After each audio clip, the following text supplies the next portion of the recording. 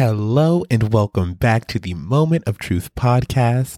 This is the show where I invite you to take a moment to reflect and be proud of how far that we have come as individuals and as a community, but also honest about where we still have to go in our growth as supporters and protectors of Black trans power. Through personal testimony and honest conversation with community leaders, we will recognize the power we all have lurking within ourselves to not only impact our lives in a positive way, but also keep pushing Black trans power forward. Okay, I'm your host, Junior Mint, and let's get into this gig, okay? Because I am so excited to sit down and share with you not only the conversation that I had with our amazing guest, Mother Teresa, this week, but as well the amazing reflections that I've been able to have over this past week. Just because, you know, when you're kicking depression's ass and you're actually beginning to find the beautiful, beautiful positivity in life that is in life, it really just, it hits different, you know, when you out that depressive funk and you actually like food tastes better, you smoke less weed because you're not actually depressed or anxious all the time. It's like, it's all the weird things that I'm like, oh, I haven't felt this way in over a year. So I'm excited to share all of that with you. But before we get into that, you know how we have to start this off the same way we always do. We need to begin with our positive affirmations. Okay. So if you're new to this, what we are going to do, we are going to repeat the phrases that I'm saying, but it's more than just repeating them. I need you to say these out loud. I need you to say them like you mean them. And if you don't believe the words, I need you to put on your motherfucking Viola Davis acting cap and emote so strongly that you all of a sudden begin to believe these things. Because even in my deepest bouts of depression, even when I do these affirmations, I don't necessarily always feel them, believe them immediately, but it really is through the repetition and taking it seriously that just the seeds are planted with the words, because we all believe words are powerful. So let's use those words to empower ourselves and to allow ourselves to access pieces of ourselves that we can't really get access to unless we believe in ourselves. And so let's begin. Okay. So repeat after me. I am a bad bitch and I have the power to not only make positive change in my own life, but also in others' lives.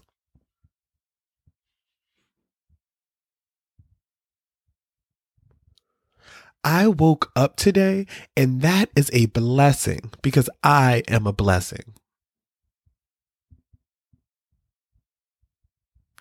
I am a blessing to this world, to my loved ones, but most importantly, to myself.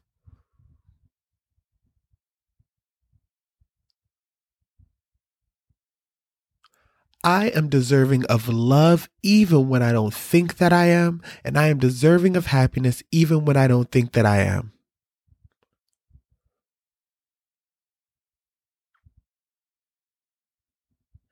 I am beautiful and I have worth, and I won't let anyone, including myself, make me think differently.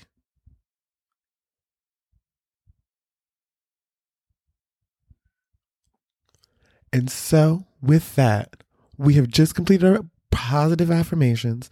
And if you need to, run it back as many times as you need until you believe those words, because they are true. It's just a matter of you having to believe them, because you are always a bad bitch, even when you don't think that you are. Just because you don't realize that something is a bird or a dog or a cat doesn't mean that it's not. It just means that you didn't realize what it is yet. And you just haven't realized the true beauty, the power, the majesty that's within you until you begin to believe it. Because if you don't believe in your beauty, why should anybody else? And so be the first person to plant the seed of truth in you, water it, treat it with love, and watch it grow. And now we can get into our rose and our thorn of this week, because again, as per usual, we need to be processing this day. We need to be processing our weeks. We need to be processing our months, because truly, if you're not processing what is going on in your life, what is going on in the world, if you are not reflecting and understanding how these events and all of these moments in your life are actually affecting you and changing you and shifting the way you view the world, shifting the way you view yourself, and shifting the way you value yourself. So it is so integral to everyone's growth that we keep processing what we are going through. And that means true, honest, and deep reflection. Not reflection that just stays on the surface. It needs to go deep. You need to get uncomfortable with this reflection, because if you're not asking yourself uncomfortable questions about yourself, then you're not actually doing the heavy lifting and the work. Because if you're doing something that feels comfortable, it's comfortable because you've done it before. You don't know pieces of yourself that you haven't discovered until you ask questions you haven't asked before. And always those questions are going to make us uncomfortable. The moment that I began to question my gender and I started to ask myself, am I trans? Have I not realized that I was trans? The most uncomfortable question in the world, because not only did I place myself into a space of feeling like I don't even understand who I am, which makes you feel very uncomfortable because the one person you feel like you do know is yourself. And so that placed me in an uncomfortable place with that, but it also placed me in an uncomfortable position of, okay, well, if I'm trans and I haven't even realized it, it opens up a whole new chapter that I have to explore, and it leaves you very uncomfortable. But the beautiful thing is, uncomfortability is what builds life. Literally, every single moment of comfortability you have in your life, there's a moment of uncomfortability waiting for you right after to teach you something, to help you grow, because every single day is going to be different and leave you with a new piece of information or something that should inform your world. And so, end of rants about why we all need to be processing, because I've been doing a lot of processing ever since coming back from my grandmother's funeral, and it's been just even more weight off of my shoulders, because the more that I process, the more that I become comfortable with this uncomfortability of this next chapter in my life, it is the type of thing that only kind of makes me more excited. And so that has kind of been my rose for this week, is actually, it's been an interesting week waking up without anxiety. Like, I realized for the first time in 10 years, waking up without anxiety. Like, I was like, is this what it's like to actually be rested? To not feel like I'm just consistently worried about someone's health or how's somebody doing or someone okay? It was such a weight off of my chest. And I've just been actually so...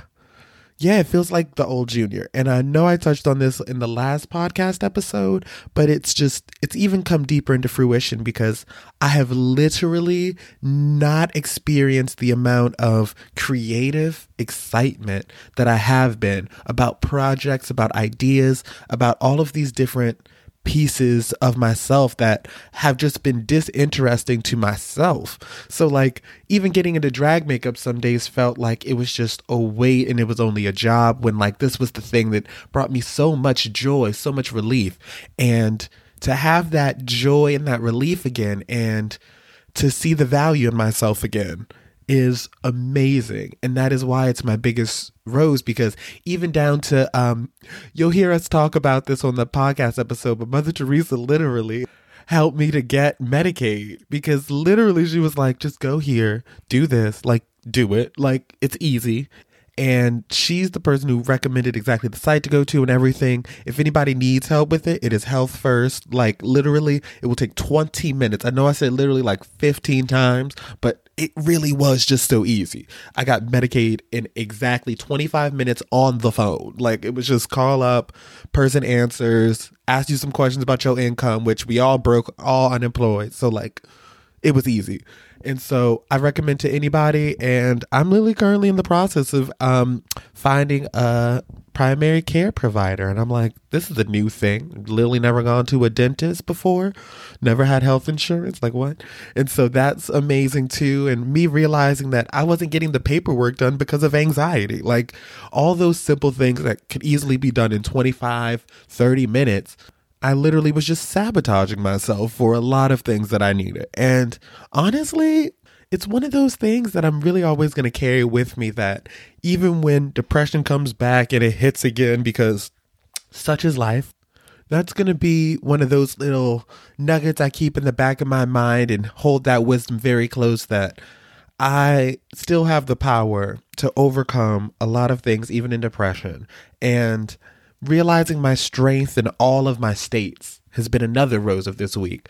Truly sitting there and realizing that, okay, so we have learned from the last experience that we just had.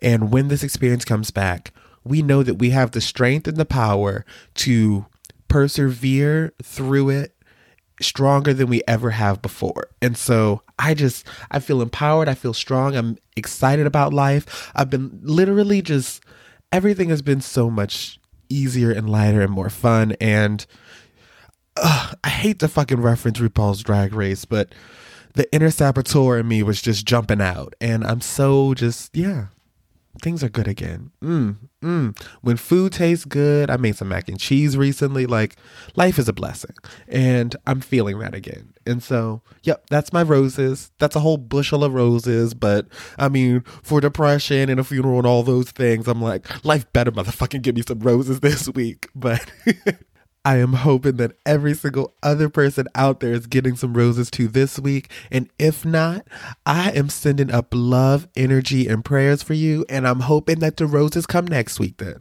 But either way, you know that we'll be here together to talk about it, to process it.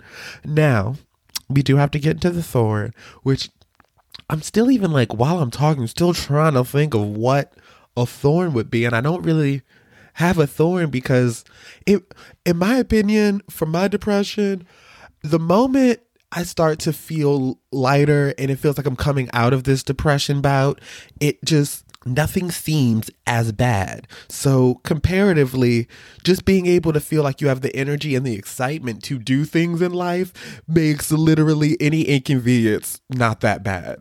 Like, even with the blizzard that just happened and the snow coming down and everything, and like I had to go out in the real cold before, go grocery shopping, all of that, get food, and then even run into the bodega like after the snow fell and everything and it being freezing. Like, even those little things were like, oh, the snow's a bit annoying. It's like, honestly, having the energy to go outside, go to the bodega, comparatively to literally 2-3 weeks ago, where I would have felt like going to the bodega would have actually taken all of my energy for the day. I wouldn't have felt like doing nothing else afterwards. So yeah, I think that all the same thorns that I've talked about before, all the things in life for the world that's happening, still thorny, but I guess my eyesight is covered by roses right now, so I can't even see the thorns.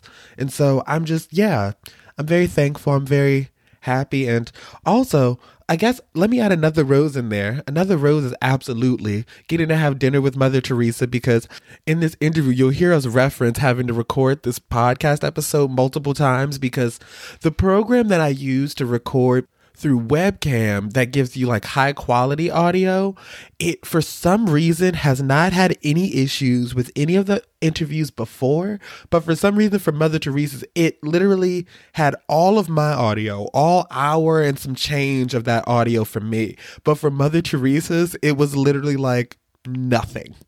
And so all I hear when I listen to it back is me cackling at jokes or asking questions and just silence.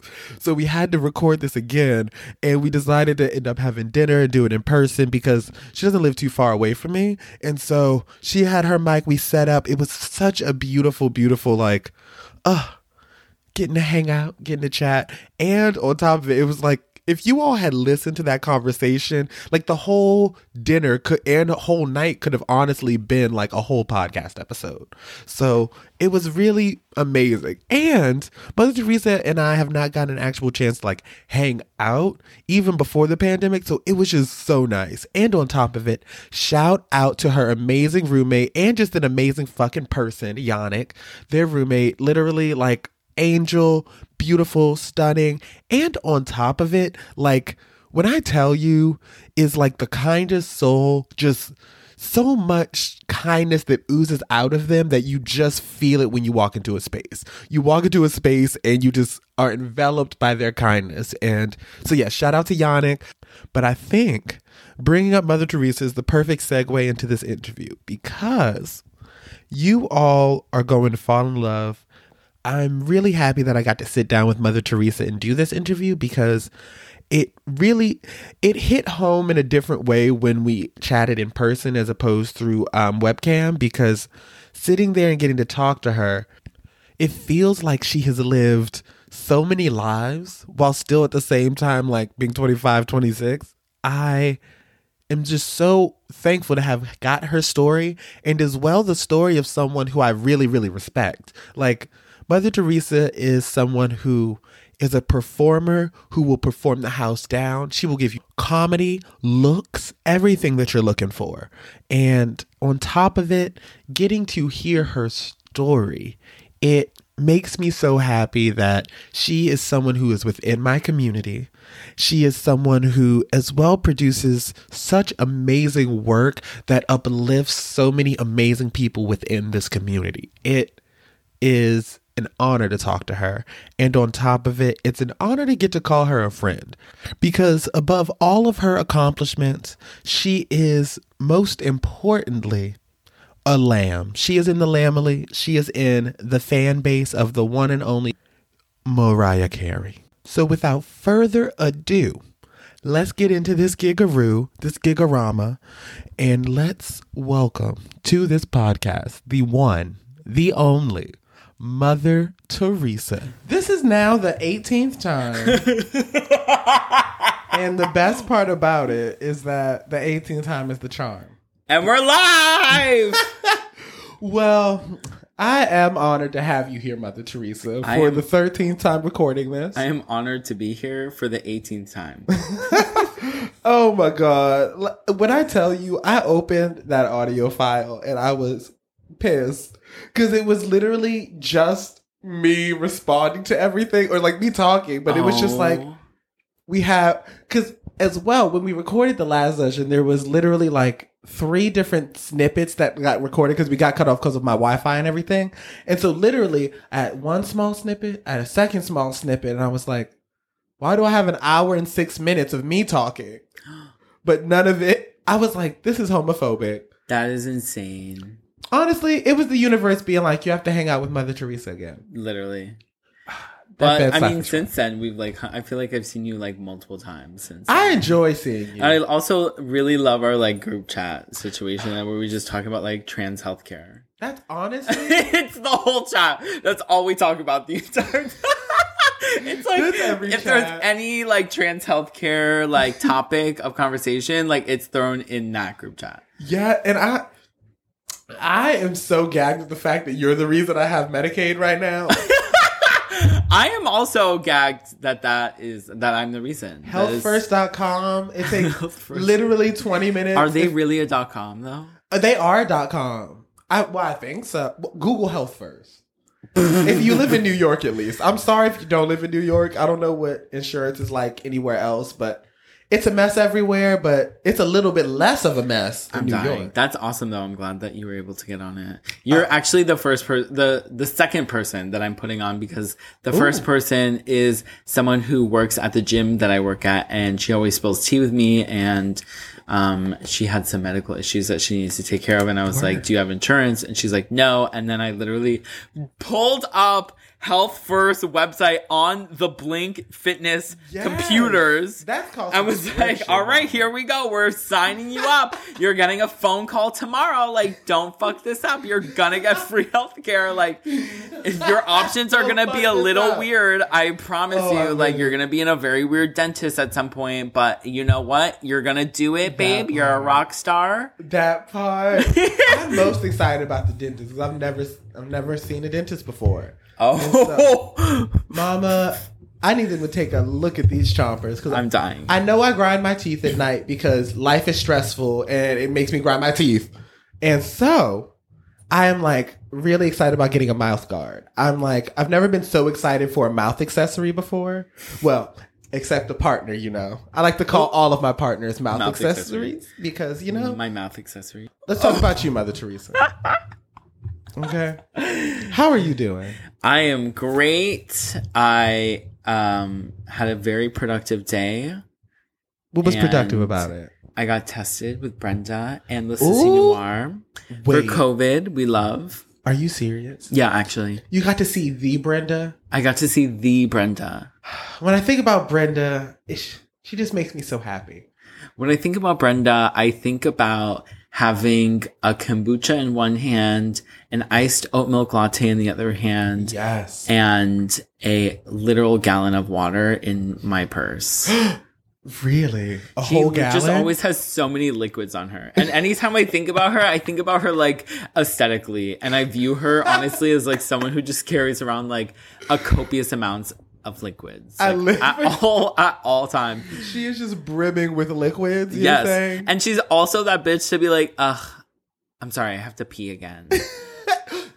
Wants to carry around all these liquids, but then like insists on having the smallest bladder. Like, no, I'm like, that's actually Brenda. It's so funny. The moment you said it was the moment that I realized it, because I was like, every single experience with her, I specifically remember her at some point being like, I'm sorry, I just have to find a bathroom right now. Yep. Because you'll be out walking. Oh my God. It just makes me sad because I'm thinking about out walking with her, but that was before quarantine. So I'm like, God damn, I just want to go on a walk with Brenda again. Honestly, I kind of live for it because it brings me back to like, just like my hometown, like being back in like Boca Raton, like. I love how that was such a predominantly like very much like Jewish grandmas who like get cold really easily and like have to pee like every 5 minutes. Like that's honestly the like Boca Raton vibe. I mean that and like wanting to like egg Ariana Grande's house. But what do you do for entertainment? Because in my head, there's so many old people that I'm like, are there like clubs? I'm dying. Okay, so there's like, I mean, Florida Atlantic University is in Boca Raton, and like, so there is like this like quote unquote college town, but it's heinous, like, like the worst kinds of people, like obviously mostly all straight, cisgendered, like white people who are just like wearing. It's just like the cast of Jersey Shore, essentially. Like, that's what the vibe was, which is great. I mean, I would go out sometimes with my, like, straight-ish friends, like, queer adjacent. Like, we're all dancers. Like, we're all faggots. And so we would go out to, like, those gigs, which was, like, really interesting. That was, like, my intro to nightlife, honestly. And I didn't, like, go to drag shows. Like, that wasn't, like, really a thing.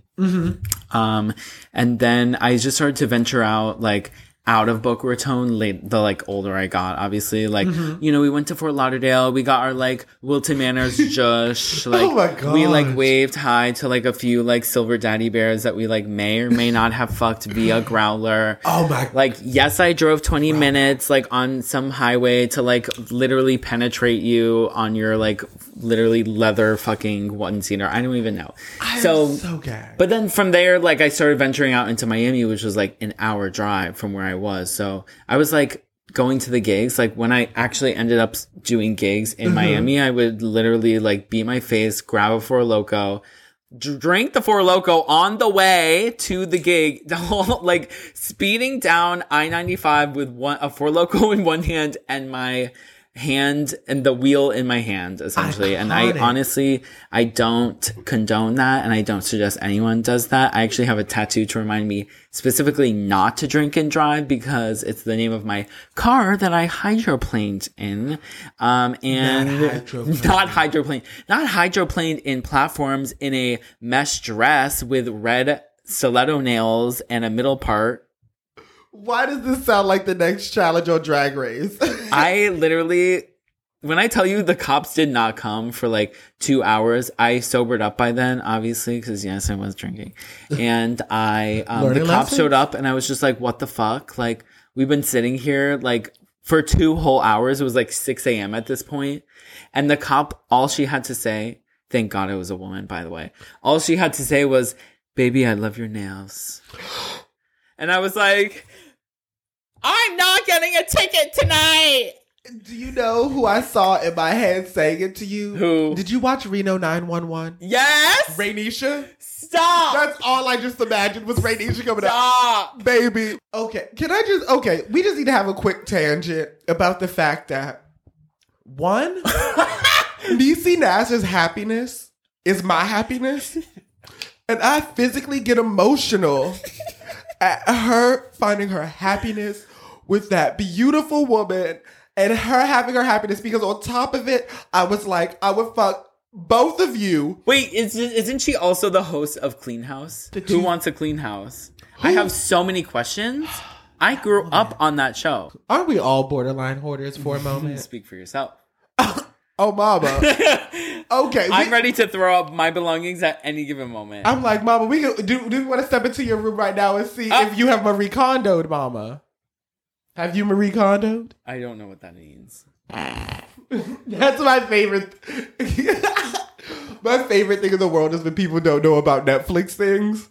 Because I'm like, that is my favorite. Like, I'm so indoctrinated in Netflix. When Netflix drops a thing, I'm not going to lie. I'm going to click on it. But when it comes to Netflix, I always think, I'm wasting my time on here. But when will they get porn? How would you watch Netflix if it had porn? It depends what that entails. Like, what kind of porn? Am I stuck watching like two white muscle like Sean Cody gays like fucking, or do I have the option for like, you know, maybe amateur, maybe like, you know, a chub, like fucking like some like, you know, preferably like not a white cis male. Oh, the most boring of the porn. Can we like what are we giving? Are we giving queer porn? I haven't seen that. I've seen it once on Twitter, but does that count? It wasn't like a production. Like I want to see like a Sean Cody, but it's like they thems. You know what I mean? Give them the production value. Where are the ladies? I want to see the ladies getting down and dirty.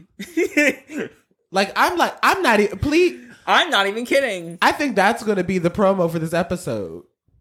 Just you saying, I want to see the ladies getting down and dirty. Because I'm just saying. Truly, I've yet to see porn that is from the perspective of a trans person. Do you make porn? Define make porn. I guess that's a good question. I guess it's. Oh, okay. I have a very good definition. I think. Do you record your sex work? No. Yeah, honestly, no. I mean, I have like some videos, but honestly, I'm really not trying.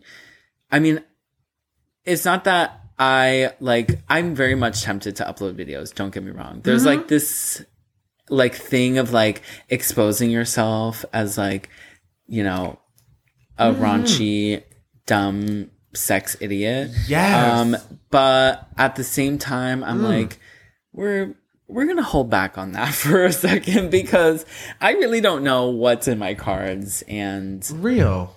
I just, yeah. What are you seeing in your cards right now? What's in my cards?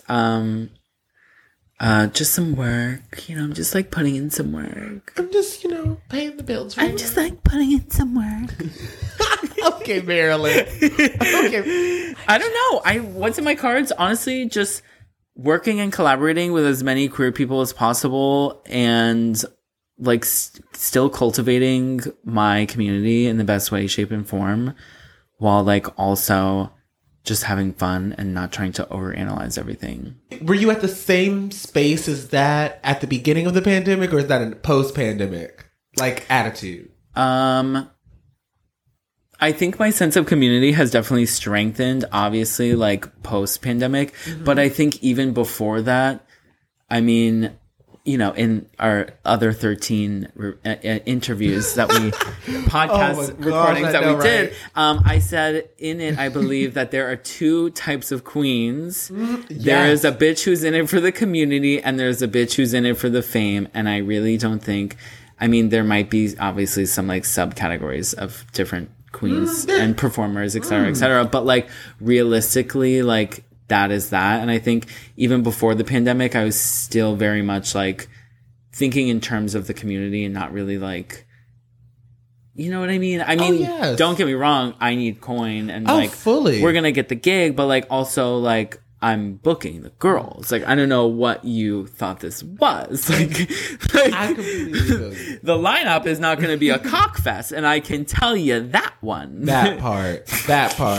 Yeah. It's an interesting balance between getting your coin while also making sure that your like art and your like All of my creations are impacting people in a positive way. So oftentimes spaces that are requiring you, giving you enough coin to like actually really impact your life are the places that really try to regiment what you're actually doing, right, who you're booking.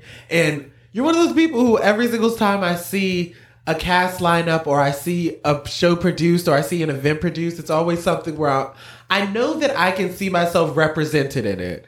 And it's something that I always think is, when it impacts me the most is usually when it's the most authentic. Like usually you can read when it's inauthentic and that it's somebody who's like using a black or a brown body or a trans body for just some coin. Mm-hmm. And it always is so like, so genuine and so, that's a great word. So intentional as well.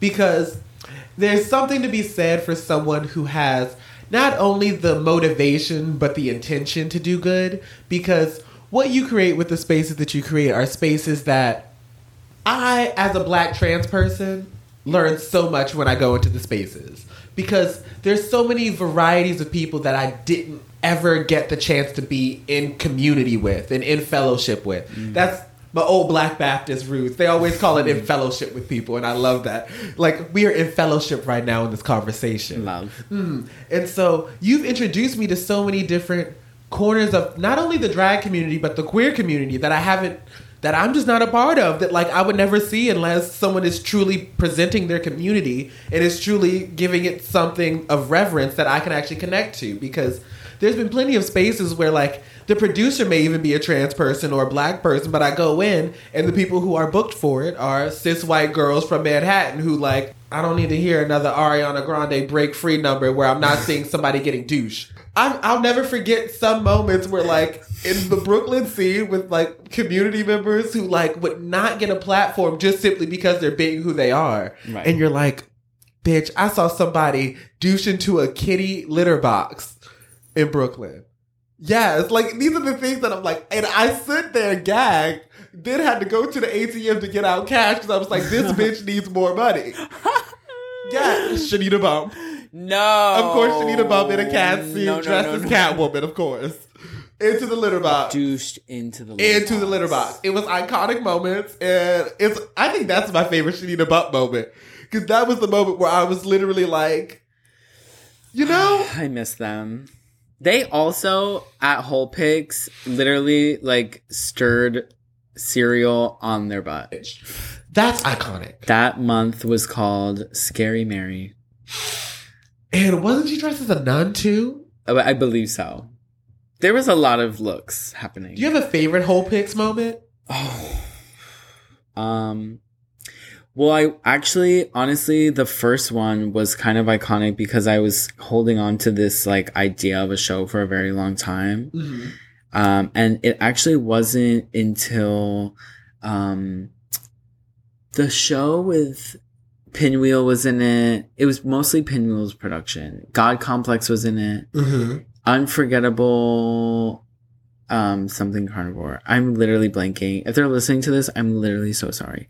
The format of their show was we smoked so weed, good. So like we could be. I can't. It's the dark horse. It's the wine and the weed, bitch. So the show was just very experimental. Mm-hmm. There was literally like the crowd was obviously just like small and intimate, but it was like it made it at the show. Like the show was great.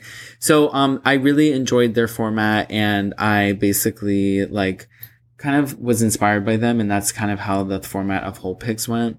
Because instead of introducing one by one and having separate numbers, I basically was like, we're gonna have like a choreographed group number. Mm-hmm. We're gonna go on with like little segments from each performer and larger numbers from each number, and it's just gonna be a one gradual production. And I think that was like unique for Brooklyn because no one really was like giving like production tease, even though like, you know, it was Yannick, my roommate, with a flashlight like projecting onto us, and like the lights in the bar, like I don't even think we're on at that point, like wow. So but I don't know, the first one was like really magical because it was actually for my birthday, and I split it with Robin Wood because Robin Wood and I have the same birthday. Hilarious. So and then I don't know, I think I'm trying to think. I think I liked the Halloween one, to be honest. Word. I like really can't. I don't know. I would have to like look at all of them, to be honest. There's a lot of whole picks, like moments to pick from is the thing. We almost hit an entire year. See, this quarantine sucks so deeply. It really fully put like a full stop on things, which is the most annoying thing to like. And then we just started to do like online, but that was like a little weird with Instagram. Also, my phone connection, everyone kept commenting, specifically Kuntz from Miami was like, are you streaming this from a tuna can? And like my connection was so bad on Instagram Live. It was so embarrassing. Like I was in the exact same boat. Like I had the iPhone 7 at the time. And so it was like one of those things where it was every 5 seconds in the live, it would drop the fuck out. Oh no. Speaking of Whole Picks. Whole Picks is one of those shows that when I think about it as a show, it is one that like, I don't know how much time or energy goes into it. Like, you know what I mean?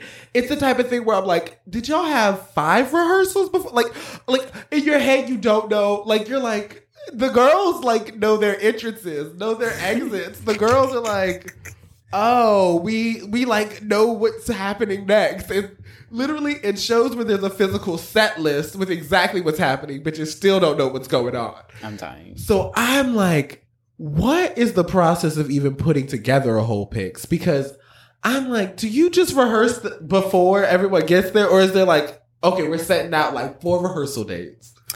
There's only one rehearsal.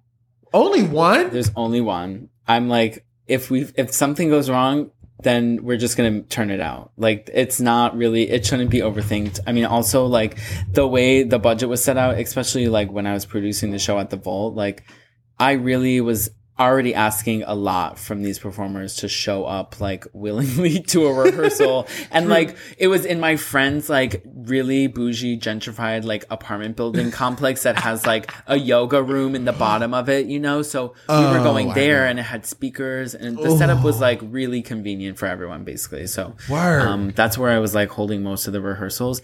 But honestly, yeah, we do one rehearsal. I make sure like everyone has their music like prior and that everyone's like cool with the date and the time for the rehearsal. And I like also kind of like help and inspire people for their performance ideas, or like, cause I do a thing where it's like, give me a solo and an interlude. An interlude basically is like something that's thrown in between someone else's 2 solos. So I did that essentially to like change up the crowd's like attention, because our show was like at night, obviously, and like most people were drunk. And at the end of the day, I would rather see a chaotic show than like, you know, just like a casual, like low energy show.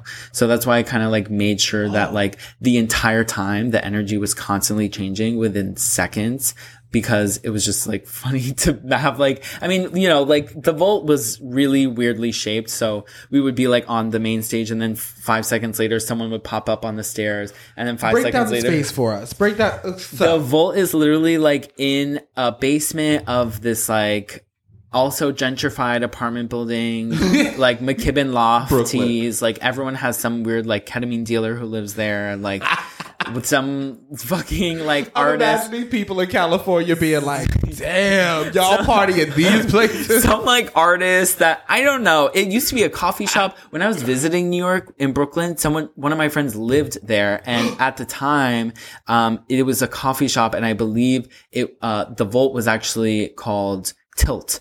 And it was a street space, and they had, like EDM events, and actually EDM events, like raves, essentially. And I'm so stupid. So basically, the first time I went there was a party called Bound. They're like a collective, I think, and they were throwing like a fetish party. Went down into the Vault. Literally, that place was so fogged out, I could not see anything. It was so chaotic. I was like, get me out of here. Can we just talk about the fact that, like, going down the staircase? Heinous. The fact that it should be physically illegal to have any club that has more than 3 steps in the building. With no elevator. No elevator. And it's like... The accessibility is garbage. Literally, because it's 3 steps down, turn to the left. Okay, here's a grand ass staircase so you can make a grand ass fall of yourself. Yes. And it's like, I want to say Knees- 28 steps. Knees buckling. Knees buckle. Every single time I had to grandma it down the stairs. No. You gotta turn sideways and do one step at a time up. Because when you're looking good, the last thing you want to do in front of trade is fall down some stairs. Literally. So the vault in the basement was kind of divided by like the bar space and then like the stage space with more stairs that leads up to the DJ booth. And it's just very dark. There's mirrors around and there's like a little platform on one side. And then I'm envisioning it in my it's supposed to head. be like seating, but it's like a little platform that we would perform on. And then there was like another smaller stage on the other side. Very weird, very unhinged. Arca and Bjork actually had an after party there, like a day after we had a whole picks there, and I was extremely pissed because some of the girls got into the vault when that happened, and it was just like Arca and Bjork apparently just like carrying like in the vault for I believe Arca's birthday. That's disrespectful. I know. Well, Bjork has actually like kind of showed up a few times in Brooklyn before. Like she showed up at the Rosemont once and just DJ'd like really randomly. And she also showed up. Esa Noche told me that she showed up at Bath Salts like years ago with Macy Rodman. And in the interview that I think Esa Noche did, she says that somebody played Bjork when Bjork showed up and Bjork left. That somebody was Macy Rodman who had the party Bath Salts. She played Bjork. I thought this was the funniest thing I ever heard, honestly. Like I was cackling when I found this out. Like so funny. Imagine Bjork, like you play Bjork and Bjork is like, got to go. That I'm so but honestly though, I would be Macy at the same spot where like if Bjork walked the fuck in, I'm playing. Well, also like that was I feel like Bath Salt's energy. Like when I got into drag, it was because I was watching videos of Brooklyn queens. Like I was in Florida on YouTube, literally watching Brooklyn nightlife single-handedly like explode. And I was like, this is the craziest set of performance artists like I have ever seen in my entire life. Like that's dead ass how I got into performing. I'm gagged because we're the same person. Same.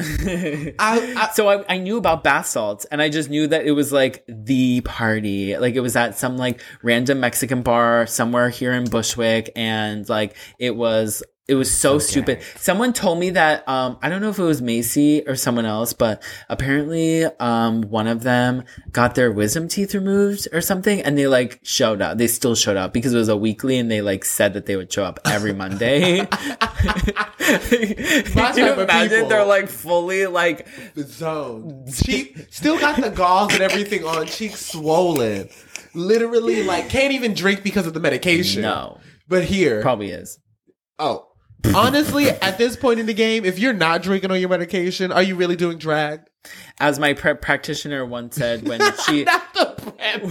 she when she insisted that I got on Descovy after telling her about a orgy experience, I was like, wait, can I drink on Descovy? And she said, you think the gays are not drinking on PrEP? And I was like, okay, you have a point. Did I just get red? I just get red? Well, actually, this is the same practitioner who, literally I come into her office once and she's like, so I was listening to a podcast and I'm like, okay. That's the best way to start it. A drag podcast. And I'm like, okay. And she's like, yeah. And it's so weird because one of the queens brought up a Brooklyn queen named Mother Teresa, who she referred to as a scat queen. And then looks at me and I am like, oh, I honestly like fell out of the chair, like onto the office floor. And I was like, whoa! Like, could you imagine your own fucking doctor? God. Like, appalled. Anyways, oh my God. Let's just say I kept her. That was the best story I will ever get recorded ever in life ever. You know whose fault it is? Fucking Meatball's fault. She was listening to fucking Meatball's podcast, which, mind you, Meatball has my name in her mouth all the goddamn time on her podcast. When any public play, poopy, piss, or anything just like really gross comes up, she brings up my goddamn name. That's and yet ask me if I had a slot on her podcast yet. She needs to put not only her name out of your mouth, but some coin in your wallet. I feel like she does know me though. We're like does. We're on each other's close friends. So Venmo request her right now. I'm dying. I'm not gonna Venmo request her. She deserves. But we love Meatball. She deserves every right to have my name in her mouth. But we also, say it with love. But also, I'm still waiting on that podcast. So Meatball, if you're listening to this by any chance, like, hey girl, like, put me on your podcast. Meatball. Like, I have a lot to say. Okay, question then. Answer. Define Mother Teresa. Whoa. Well, Mother Teresa is the freshman gay who literally, after me giving him advice on how to bottom and prep for anal, he said that I'm the Mother Teresa to the gays. I feel like Mother Teresa is that bitch who really goes out of her way to book people who she knows will serve the house down, but also maybe an unknown name, someone who is not necessarily always booked. Mother Teresa is a good host. I mean, at least I like to think so. And Mother Teresa is that like overpriced shag rug that you purchased on like some boutique store online. And like, even though you regret it, your living room still looks really good. As we sit in a living room on top of a shag rug that looks very expensive. Mother Teresa is clown makeup, but like in a fashion editorial standpoint, with breaking gender binary and fucking the patriarchy while also getting money and fucking bitches. And so Meatball, when you're listening to this, Mama, you just got a resume, okay? You just got a resume. And that is actually exactly word for word what's on my artist CV. Period. Period. Okay. 2 final questions for you. Well, I think you already know what the last question is from the 13 I do know what the last question is. But second to last question is, as a drag artist, as a drag performer, we carry around a lot of things with us on a daily basis that are our drag personas, our lives outside of it, and a blend of it all inside of us. When you walk around every day as Mother Teresa, and then on top of it, out of drag, for me, what I want to ask you is, where do you draw the line between Mother Teresa and Dylan? And on top of it, is there a line at all, period? Yeah, I was actually literally just thinking if there was even a line. And to be honest, I don't think that there is. I think it's like literally the same. This is the same person, to be honest. Work. Yeah, I mean, I definitely give like a casual like poker face, like in sexual settings, possibly. Like, I hate to admit this one, but like very much like code switching, like all of a sudden like using my like privilege of looking like a fucking bearded man and being like, what's up, bro? You know what I mean? Very much like, very much doing those, especially like not just in sexual settings, but like also just in like day-to-day things where I know that like, unfortunately navigating as a trans femme is like not gonna go the way I want it to. I'm just trying to get from point A to B. Like, will refer a straight man like as boss sometimes, you know, very like, hey boss, do you think, you know what I mean? Like when you're like asking someone to like move or something, you're like, excuse me boss, like very that, like hate it. I hate it so much. I honestly am seeking therapy because I'm just like code switching way too much these days, and it's like really not helping with my trans identity. But you know, yeah, I think Mother Teresa is the same, honestly. Like, I'm a queen in and out of drag, period. Like, I still will throw shade regardless of if I'm wearing a sickening contour or not. And I'll still give a number even if I'm out of drag. Wow. How do you define drag? Expressive, free, not competitive.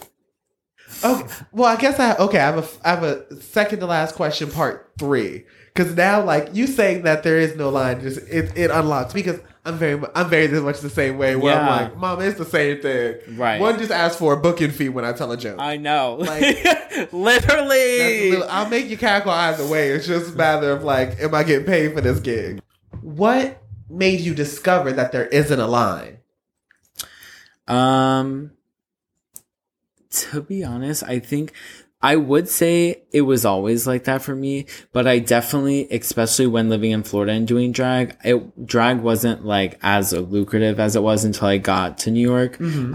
And I wasn't doing drag as often until I actually like got myself going in Brooklyn. Mm-hmm. So maybe I always knew it, but it wasn't confirmed until I was like doing a gig from, 9 a.m. to 6 p.m. in a photo studio, and then going right home and getting into drag and just it feeling just like another job, another day, like just meeting some friends, have this like little choreo planned. It's like no big deal. Like just gonna make some more money, I guess, and like make sure everyone's staying hydrated. A concept. What you said was so beautiful. Thank you. Thank you for sharing that. Oh my God. Now, this last question.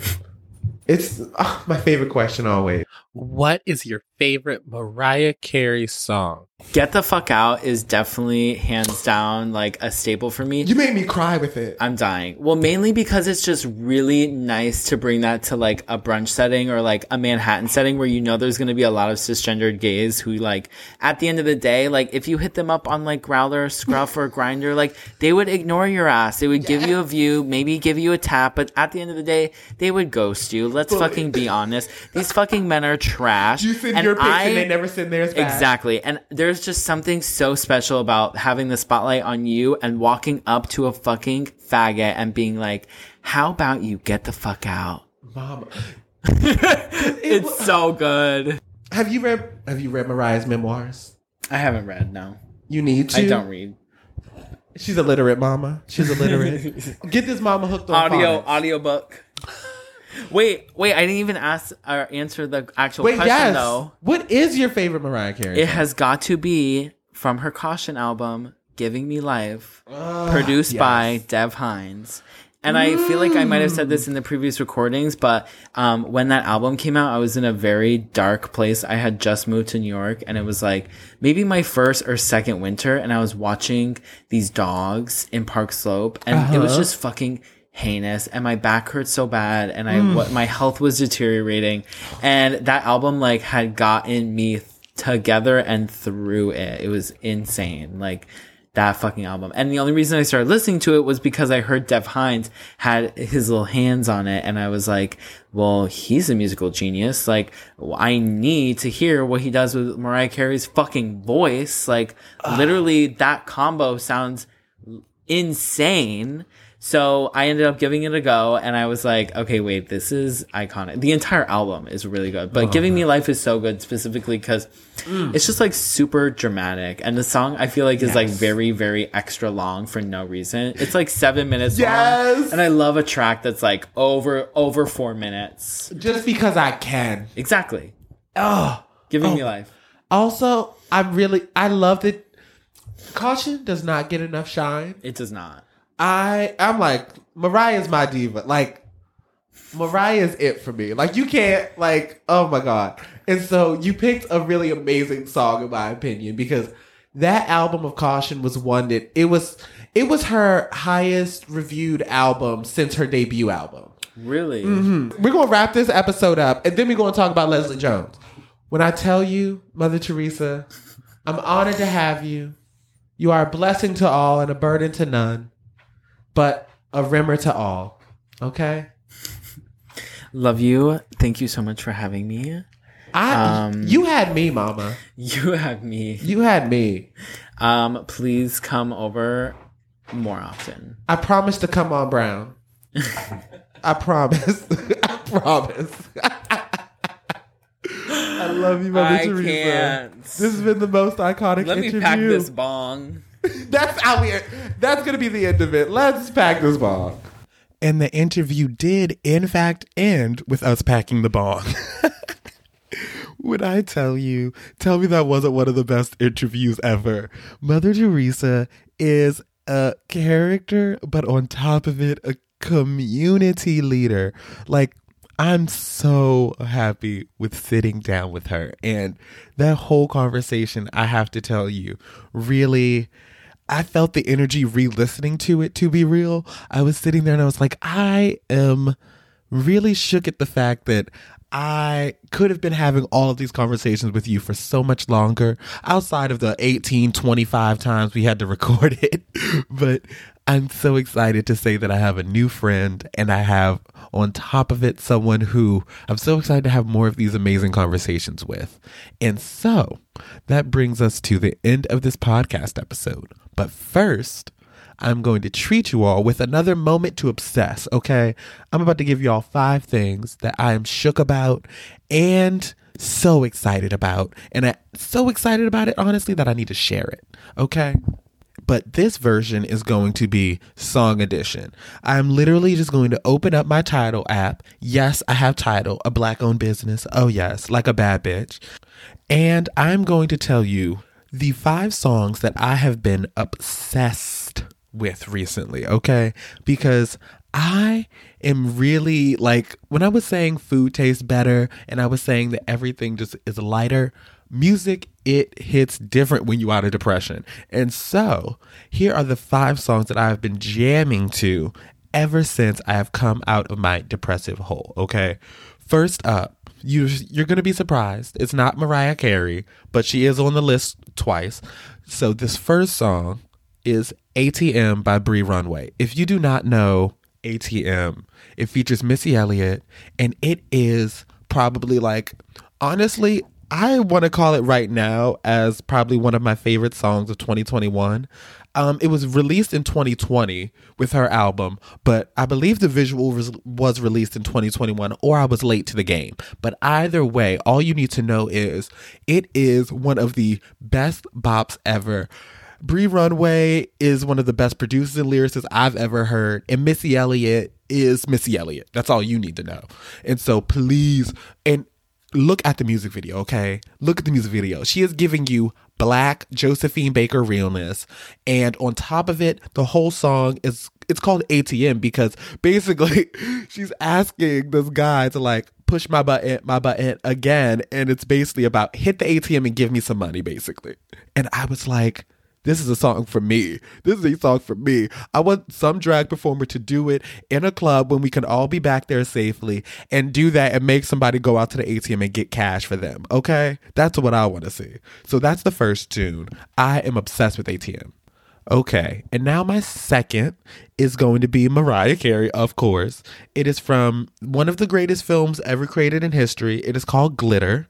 Maybe you've heard of it. If you haven't, you can watch the whole thing on YouTube for free because some queer person, we can assume they're queer, uploaded the motherfucking full film HD onto YouTube. That's how I watch it every time. So educate yourself. But the song I'm referencing is Last Night a DJ Saved My Life. If you have not seen this movie, if you have not heard this specific song, you are missing out because most people know the original Last Night a DJ Saved My Life.